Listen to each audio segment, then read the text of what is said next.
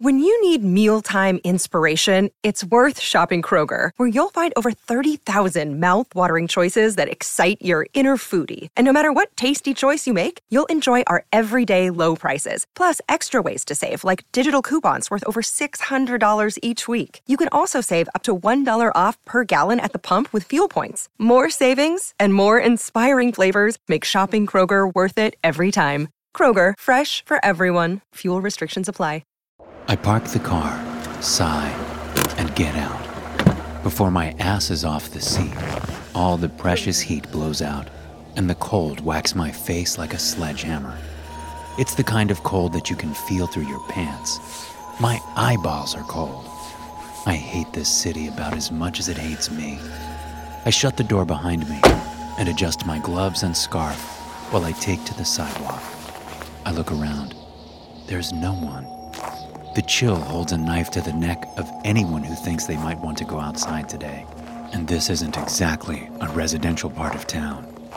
So I take out my gun and make double sure it's loaded. This is maybe the 4th time I checked it since I left the house. Paranoid. Don't know why I'm so jumpy. This isn't even the first time I've met this guy. I start down the sidewalk because if I stand still, I'll turn into the world's most disappointing popsicle. A block and a half down, past a grove of parking meters and along a river of dead leaves and trash, I spy a familiar jumble of stuff by an old shopping cart. The cart's full of who knows what, weighed down and covered up. Right past it, into the mouth of a little alley, there's a propped-up bundle of old tent poles and a tarp. I stop. I get a peek inside once I approach. It's an old guy. Has to be in his 60s at least. Long, gray beard. Smells about like you'd expect. It's December and below freezing. I just have to check. Hey, are you alive in there? Nothing. Shit. Hey, Gramps, you breathing? He moves a bit in his threadbare plastic covering. Thank God. Come on, man. I'm just trying to get some shut-eye here. I take out my wallet and extend a $10 bill into his tent. It's fucking freezing out here. Shake yourself off and go get a coffee somewhere. It's on me. He sat up, not drunk like I thought he might be. He's got skin like a football left in the sun for 40 years, but his eyes are like chips of cobalt, alert like an old wolf. Probably a vet. It looks like he has training somewhere deep within that old, riddled body. He reaches out with the gloved hand and takes it. Thanks. I'll do that. I nodded him. Yeah, you will. No booze or anything else, huh? Coffee. There's a Dunkin' just 2.5 blocks that way. Yeah, I live here, kid. You're standing in my living room. Sometimes the manager lets me have the old donuts. Sounds like a stand-up guy. Go say hi. Patronize his business for once. He narrows his eyes at me. I think he gets the impression that I'm giving him the rush, but he's seen too much in his time to protest. You have to go with the flow. Right now, it's flowing toward a warm donut shop and a cup of hot coffee the size of Mount Olympus. He nods. All right. Thanks, son. God bless. I walk away and continue down the concrete path before me. I'm not a veteran. I'm a scumbag. I've never fought for anything other than myself. But when you're in my line of work, it pays to have the bums on your side. They see things no one else does, because no one wants to look at them. That, and I've been homeless before. I know what it's like. And I only got out of it because I was willing to do things that most people are too decent to consider. A ways down and to the left, into a dark alley behind a laundromat. My weasel eyes are quick to notice that there's not a damn thing here. And that's what I'm after. Nothing other than freezing condensation from the dryer vents and oil-sodden cement. It's dim back here away from the street. It's only going to get dimmer. My guy insisted on meeting in an alley at dusk. Anyone's guess why? It's so cold out in direct sunlight that I swear I can hear my balls clacking together as I walk. But they say the customer is always right, for some reason. I pull out my phone. Nothing. I'm right on time like I always am, and the the customer is late. This happens more often than you'd think. I cater to some fairly upper-crust clientele, and it's really incredible how skittish they can be about getting their stuff. All that shame curdled up in their bellies makes them into spooked rabbits. You have further to fall when you're closer to the top. He might be watching me. That's happened a few times. A lot of these white-collar guys watch too much HBO and think they understand this half of society. They get the impression that I'm not to be trusted, like I'm one gasp away from knifing them in the gut and stealing their wallet. Most of these twerps are businessmen. I have no idea how they don't understand that I would not be able to maintain a clientele of any kind if I was in the habit of stabbing my customers just to hold on to a little bit of extra product. Someone casts a shadow over me while I'm looking at my phone considering calling my guy. Finally, thirst beats fear, and my customer finally shows up. He's framed in the mouth of the alley with the sun right at his back, just a silhouette. I raise my hand to block the light and get a better look at him and open my mouth to say something, but I bite my tongue. That's not my guy. The one I'm looking for is a tall, stringy ghoul in his 40s, with graying hair at the temples and a permanent worried frown that only my wares have the power to temporarily lift. He dresses like someone who never colored outside the lines as a kid. This guy is not like that. Medium height, short hair, gelled up like someone out of a 2002 nu metal album cover. Fat, at least 200 pounds. Not dressed for the occasion at all, to the extent that it's actually kind of mysterious.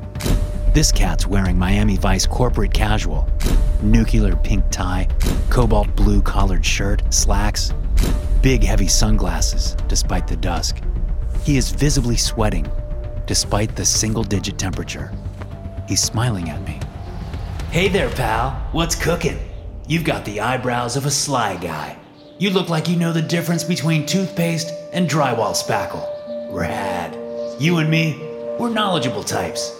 I've got a hell of an idea that you just can't wait to hear about. I have no idea who this guy is, but it doesn't take a genius or years of experience in my line of work to realize this guy is higher than an orgy for astronauts. He doesn't feel cold in these sub-zero temps. Definitely some yuppie who had too much. Wonder why his friends decided to ditch him. Can I help you with something, buddy? Somehow, his smile gets wider. I thought he was already smiling at 100%. I don't like the way it looks. Not at all, my maximum guy.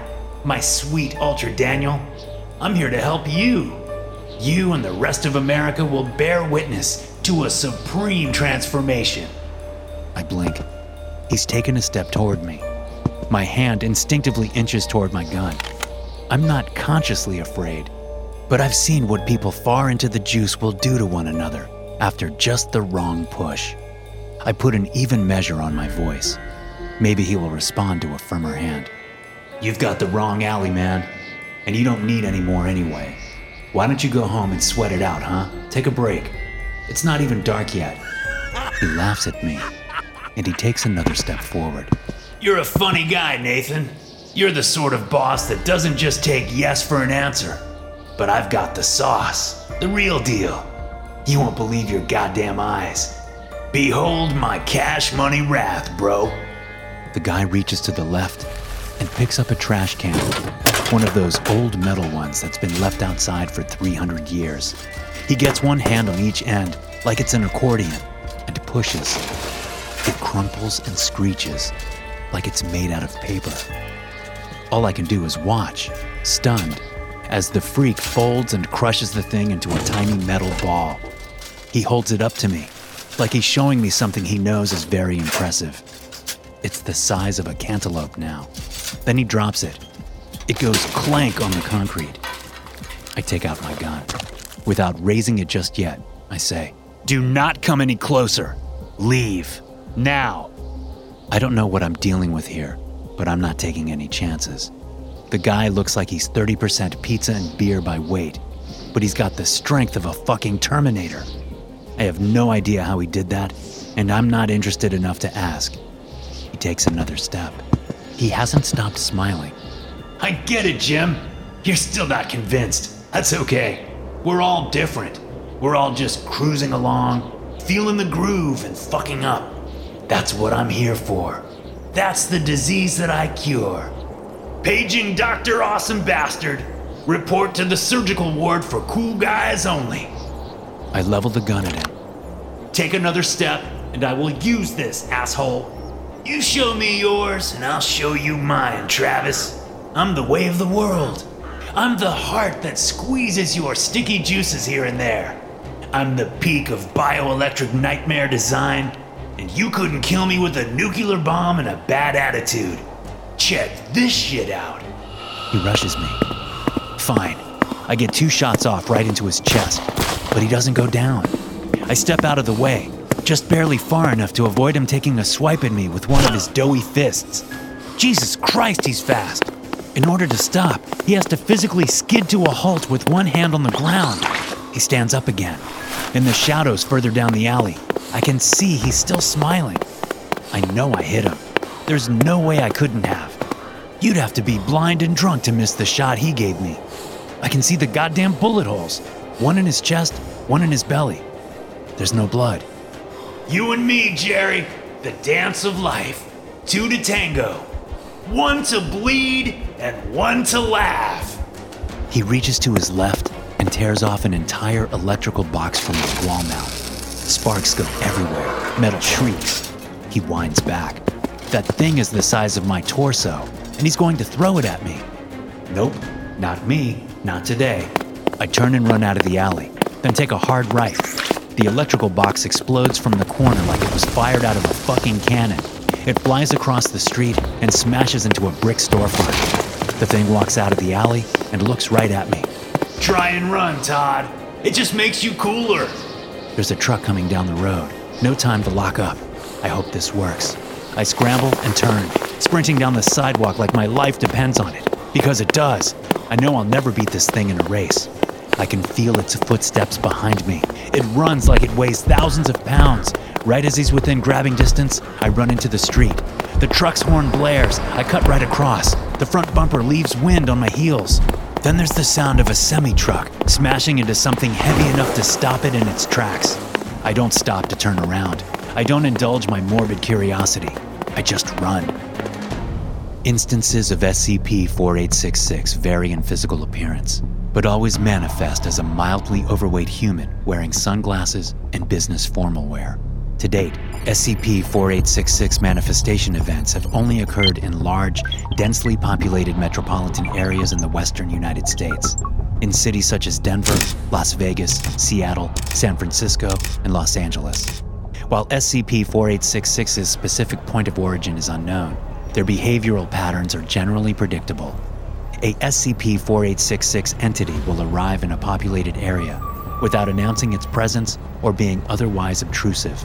It will remain dormant in an unknown location for a period of time lasting between 2 and 14 days, then begin murdering civilians at a rate of approximately 1 to 2 per month.